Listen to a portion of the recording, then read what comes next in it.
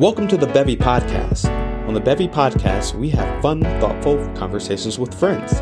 Pull a seat up to the table. Come chill with us.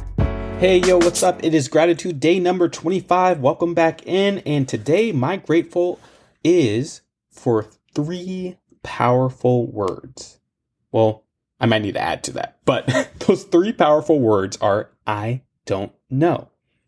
And I say they are powerful words because so often, I think in my own experience, admitting to I don't know raises the temperature, raises my anxiety, but they can be quite freeing. And they can be quite freeing because when you say I don't know, what that really is, it's not an admission of ignorance, or maybe it is an admission of ignorance, but it is really an opportunity to learn.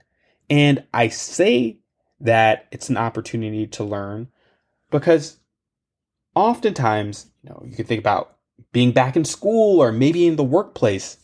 There's so much posturing going on. You want to project confidence. And indeed, that might be what the situation demands. You need to know, you have to know by virtue of your position or your title or perhaps people's perception of you.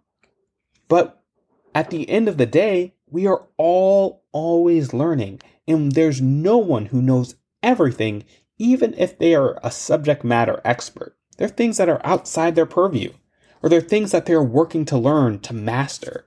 And so saying I don't know is just an opportunity to learn. And I have been learning to apply this lesson in my own life day in, day out.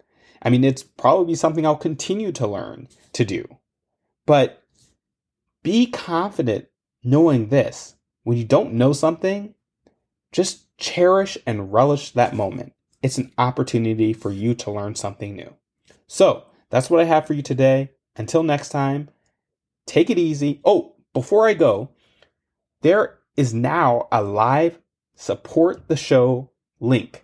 So you will see wherever you listen to this podcast, a link that says support the show. And so you can show us some love by making a donation to the podcast so that I can keep making this great content for you. All right, that really is all I have today. Until next time, peace.